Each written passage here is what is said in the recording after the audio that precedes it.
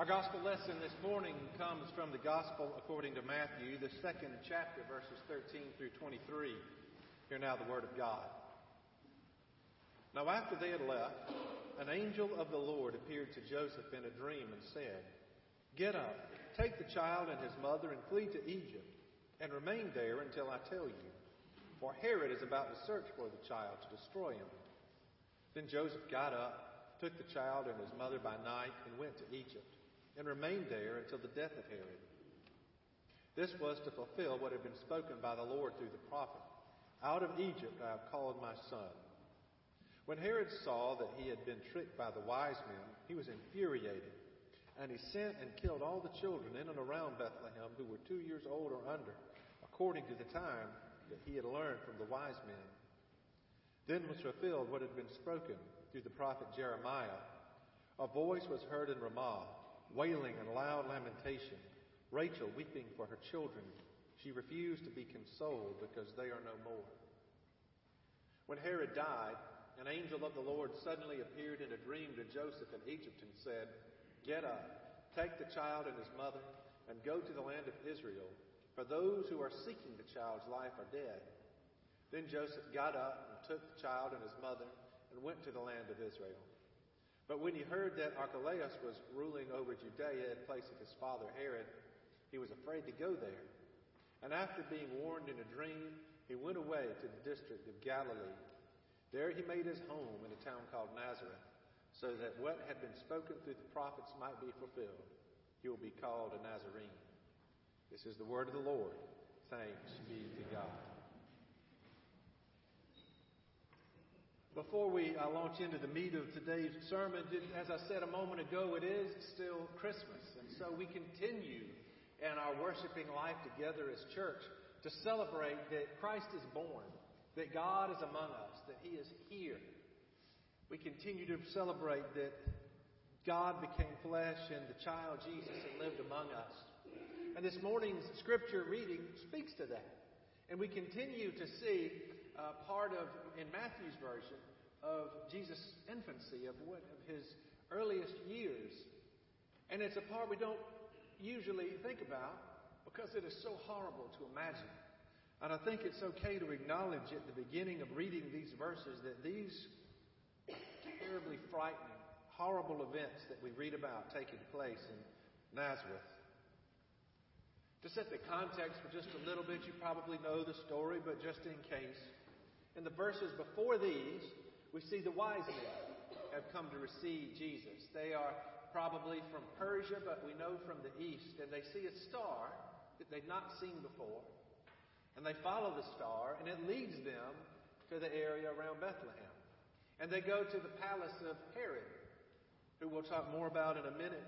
But Herod was a puppet king of the Romans. The Romans were conquered and occupied this area and set up Herod to be in charge, but he also answered to the Roman authorities. And so they go to Herod, who called himself King of the Jews, because they had a notion that this star would lead them to the King of the Jews. And so they say, so Herod, they say, the wise men show up and they go to Herod and they say, "We're looking for the King of the Jews. Where will he be born?" And Herod seems to say to himself, they're not talking about me. And so he gathers his wise men and they tell him that the star was leading them to Bethlehem, where it was prophesied that's where the King of the Jews would be born. So they go there and they find Jesus and they worship him and they bring their gifts and then they leave. I'm tipping my hand a little bit because next week we'll talk about the wise men some more. But they have this moment, they worship Jesus in Bethlehem. And Herod, before he sends them on their way to Bethlehem, he says, "After you go and find the new king, I want you to come back and tell me where I can find him so that I can go worship him." That doesn't sound like Herod, does it? And it wasn't. Of course, he didn't want to go worship Jesus. He wanted to go so he could destroy Jesus, so that he would not have a rival for his power. But the wise men receive a vision from God warning them not to go back to Herod's house as Herod had told them to do, and so they return home by a different route. And when Herod realizes what has happened, we have the account that I read about in these verses here, this horrible event. where Herod orders a massacre of children in Bethlehem. Here, in amidst all this awfulness, Matthew, I think, is intentionally showing us a parallel between God's saving work in Jesus Christ and God's saving work among His people in the past. He's particularly calling to mind for us the events of the Exodus, the events that happened around Moses. Now, bear in mind that these things would have been, the time of Moses and the Exodus would have been ancient to Jesus. They would have been very far removed. Jesus is ancient for us, and the time of Moses would have been just as ancient for Jesus. So what's really ancient for us was even ancient for Him. But Matthew, nevertheless, I think is trying to connect some dots for us and show us that God is up to something in His saving work here. If we think about the accounts of the Exodus, just very briefly in broad strokes, the people of the Hebrews, the ancient Jews, were in the Promised Land, and there was a famine. And so they went as refugees to Egypt, where there was food. And when they first got there, they were welcome guests. But as years passed, their status devolved to that of being slaves, and they were persecuted. And Pharaoh, the king of Egypt, was so threatened because Hebrew slaves were having more children than Egyptians, and he was worried about there being an uprising, about there being an overthrow or something, because they were so persecuted. And so he issued a decree that all male Hebrew children should be killed at birth. This and other things as horrible happened to the Hebrew people. And so God called Moses, who was one of those children who should have been killed by Pharaoh's decree, but by God's intervention wasn't. And so God called Moses and sent Moses to be his mouthpiece to Pharaoh and demand that Pharaoh free God's people, the Hebrew people, the ancient Jews. And a series of plagues happened before Pharaoh finally relented. And we know the story. You've maybe seen the movie where the entire Hebrew nation just sort of en masse leave, and they travel toward the Promised Land. They get as far as the Red Sea, but Pharaoh regrets his decision, and so he with his army pursues them. And they're cornered against the Red Sea, and the water parts, and they travel across and begin a 40-year meandering journey to the Promised Land. But I think Matthew is intentionally wanting us to think about the Exodus. He's intentionally letting us, you see the parallels, I'm sure, with children born under threat, the decree that children should be murdered. As I say, something beyond horrible to imagine. The parallel that God is doing something among His people, that God is doing something, that God is working, that God is intervening, that somehow or another His saving work is going on in the midst of the awfulness. And make no mistake, Matthew wants us to understand that Jesus was under threat. He's connecting these dots that God is up to His saving work, but He wants us to connect the dots not only as this ancient act of salvation, calling to mind God's present work of salvation in Jesus, He also wants us to understand just how threatened Jesus was. History has come to know the Herod that we read about here, as Herod the Great. But he was not Jewish. He was an Idumean. So it was a neighboring people, a related people, but he was not Jewish. When the Romans took this area, they made Herod king so they could control him. As I said, he styled himself king of the Jews. But as you might expect, the people who he wanted to be king over didn't particularly want him to be their king. And so there was a 3-year fight against his rule. The Romans gave him a kingdom, but he had to take control of it. And because of that 3 years of war, he never quite felt secure. Throughout his reign, he maintained a private army. He had fortresses in key locations, including Jerusalem and Masada. He killed the descendants of the Hasmoneans, who were the last Jewish monarchs. Even though they were no threat to him, he had them murdered anyway, so as not to threaten his rule, so he would have no rival. When he suspected they were plotting against him, Herod had his own wife and one of his sons murdered. Before his death, as he lay ill, Herod ordered that all the political prisoners that were being held captive would be killed, so no one would celebrate when he died. I suspect people celebrated anyway, wouldn't you, if you had a ruler like that? These are the sorts of things we read about and see in movies, but this was real. This is the man who was after Jesus, a despot, a tyrant, an evil man. And so God, sensing the threat, God knowing the threat that Jesus was under, set this vision, this dream to Joseph, telling Joseph to take the Holy Family, to take himself and Mary and Jesus and flee to Egypt. And so we have this scene in my mind. They're sort of leaving in the middle of the night. They're nervous with every passerby they meet on the road. And make no mistake, it wasn't just like getting on the interstate and driving to Egypt. The journey itself was hazardous. And I wish I had an answer for why God didn't warn the other citizens of Bethlehem. Matthew doesn't give us an answer. We do see, though, Joseph's certainty that Jesus is the Messiah and that he has an obligation to protect Jesus because Jesus had to be about the saving work of his people. And let's be clear, death came to Bethlehem because of Herod's evil, not because of God's plan. Awful things happened then as awful things happen now because the world is corrupted by sin. The world is broken by human sin. And the terrible things that happen because of human brokenness and the way we let sin control our lives. It's not part of God's plan. What it does tell us, though, is that Jesus would face opposition, that Jesus would face threat, that his life started under the threat of death itself, that Jesus came into the world at the intersection of life and death. And it cannot help but make us see a foreshadowing of what was to come. That through his death, Jesus would bring life. We cannot help but read these words and not have in our minds the cross. That Jesus, even as an infant, was born under threat of death.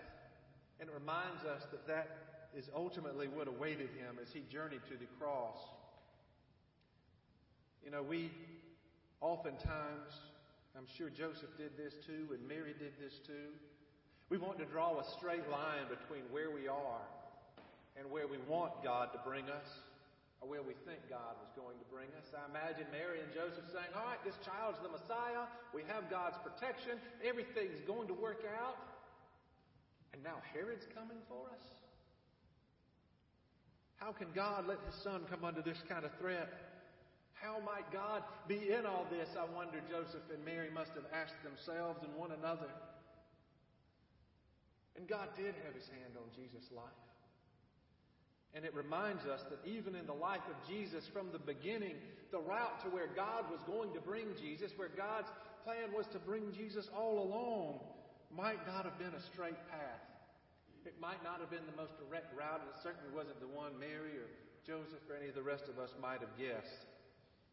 It reminds us that the path to where God is bringing us, the destination might be sure, but the route might be not always so certain, that we might face unexpected detours. And we bear in mind, I think, that life does bring us detours. I need to lighten things up a little bit here. So I'm going to tell you a story. Those of you who've been involved in connectional kind of stuff at the district or conference level in the United Methodist Church know that any time South Carolina United Methodists decide to do anything, we do it in Columbia, which is convenient if you're already in Columbia. And that's one of the great things about Florence, is I'm much more within striking distance of Columbia here than I've been anywhere else I've served. And some years ago, I had a meeting in Columbia. My staff at a former church used to joke with me and say, when are you going to Columbia this week? But I was coming back from a meeting in Columbia, driving back to Charleston, and just about the time I was about to hit the main Orangeburg exit on I-26, the traffic was just stopped. I mean, looks like cars were parked on I-26. Nothing was moving. And I was coming up on it in just enough time that I was able to jump off the exit at Orangeburg and park and sort of get my GPS out and figure out the best way to get home. And I figured 26 was not it. I saw that there was a wreck ahead, that the interstate was completely closed going toward Charleston. Completely closed. And didn't know when it would open. And I said to myself, well, I know people drove from Columbia to Charleston before I-26 was built, so let's figure out how they did it. And I kind of got a route figured out, and I started driving cross country. And it was pretty dry, by the way. Never had been this way before. Just kind of figuring it out as I go. And I realized that I'm right outside of St. Matthews, little town, St. Matthews, South Carolina. That's where my grandfather grew up. And as an adult, he had left and not returned back to the farm. And so he actually died before I was born, but even before I was born, he never as an adult lived in St. Matthews. But I knew that's where he was from, and I spent summer sitting in cousins' living rooms, that sort of thing. But I knew I was in the area. And as I'm driving down the highway at a rate of speed that doesn't lend itself to reading signs very quickly, I don't know why, it just jumped out at me. As I passed a road sign, the road sign had my mother's maiden name on it. Now, to be clear, it's other people's last name, too. And from that part of the country, it's not that unusual a last name, but it is an unusual last name for everywhere else. So I turned around, and there was a sign for Murph's Mill Road. And I knew that my grandfather's family had a grist mill somewhere around there. And I'm putting two and two together. I'm like, I'm about to go discover the family estate. So I figured I was already late, so why not wander? So I turn and I drive up and down the road trying to find there was no old mill. I didn't even see a place where it looked like an old grist mill could have been. No mill pond, nothing. And so I decided I'd go a little further and I drove all the way to the road dead ended into another little state road. And there, at that intersection, was an old white country church. And I read the name of the church and I realized, well, this is the church I've heard about in the stories. I think I came to a funeral here when I was little. This was the church where my grandfather was born and raised. Well, he wasn't born in the church, but he was raised at the church. It's where he was baptized. It's where my great-grandparents were married. So many events in my life, family's life rather, happened at this place. I had an ancestor who, in the context of that congregation, was ordained a Methodist minister by none other than Francis Asbury, the first American Methodist bishop. That doesn't make me special, by the way. I'm just saying all that is as I see this church, I look at it and I'm thinking all the things that happened in this place. All just kind of floods over you that all kind of work together to make me who I am. Because one generation after generation being formed in the faith all the way down to my mother, because it was her family who formed me in the faith. And so I park and I get out and I do what you do at a country church. I get out and I start walking around the cemetery and I'm looking at names and I find my two great-grandparents. I find a couple of legendary figures in my church's family. I find all these people. There's only like two last names on any of the gravestones. So I figure I'm related to them all one way or the other. I did learn, though, that I have somebody related to a woman named Euphonia. If you ever have a daughter, you should name her Euphonia. I had a wonderful time stumbling around that old cemetery. And it's like a lot of country churches. The cemetery is a whole lot bigger than the church. Stumbling around and just kind of having a moment. And it was a holy moment for me. But it was a detour moment. My plan was to get on I-26 in Columbia and not to stop until I got home. Take it all the way to Charleston. But that's not what happened. Life gave me a detour, and I took the detour, and as I was first on this detour, I was put out because it was taking me somewhere I didn't want to be. It was going to take me longer to get where I needed to be. Yet, on the detour was a gift. To me, that kind of gets at this idea that life gives us detours, that we might be able to draw a straight line from where we are and what we think ought to be to exactly where we want to go and what we want God to want for us. We might be able to draw a straight line to where we know God will ultimately bring us. But the path from one point to the other might not be a straight line. God might give us detours. The destination might be assured, but the path to the destination might require some unexpected side trips. Mary and Joseph knew exactly what Jesus ought to be when they were told he was the Messiah, but that's not the Messiah he was born to be. Jesus' ministry, Jesus' life led to the cross, to the empty tomb, to the right hand of the Father in heaven, to the place he's prepared there for you and for me. And Jesus' path, Jesus' life had detours. Our life will have detours.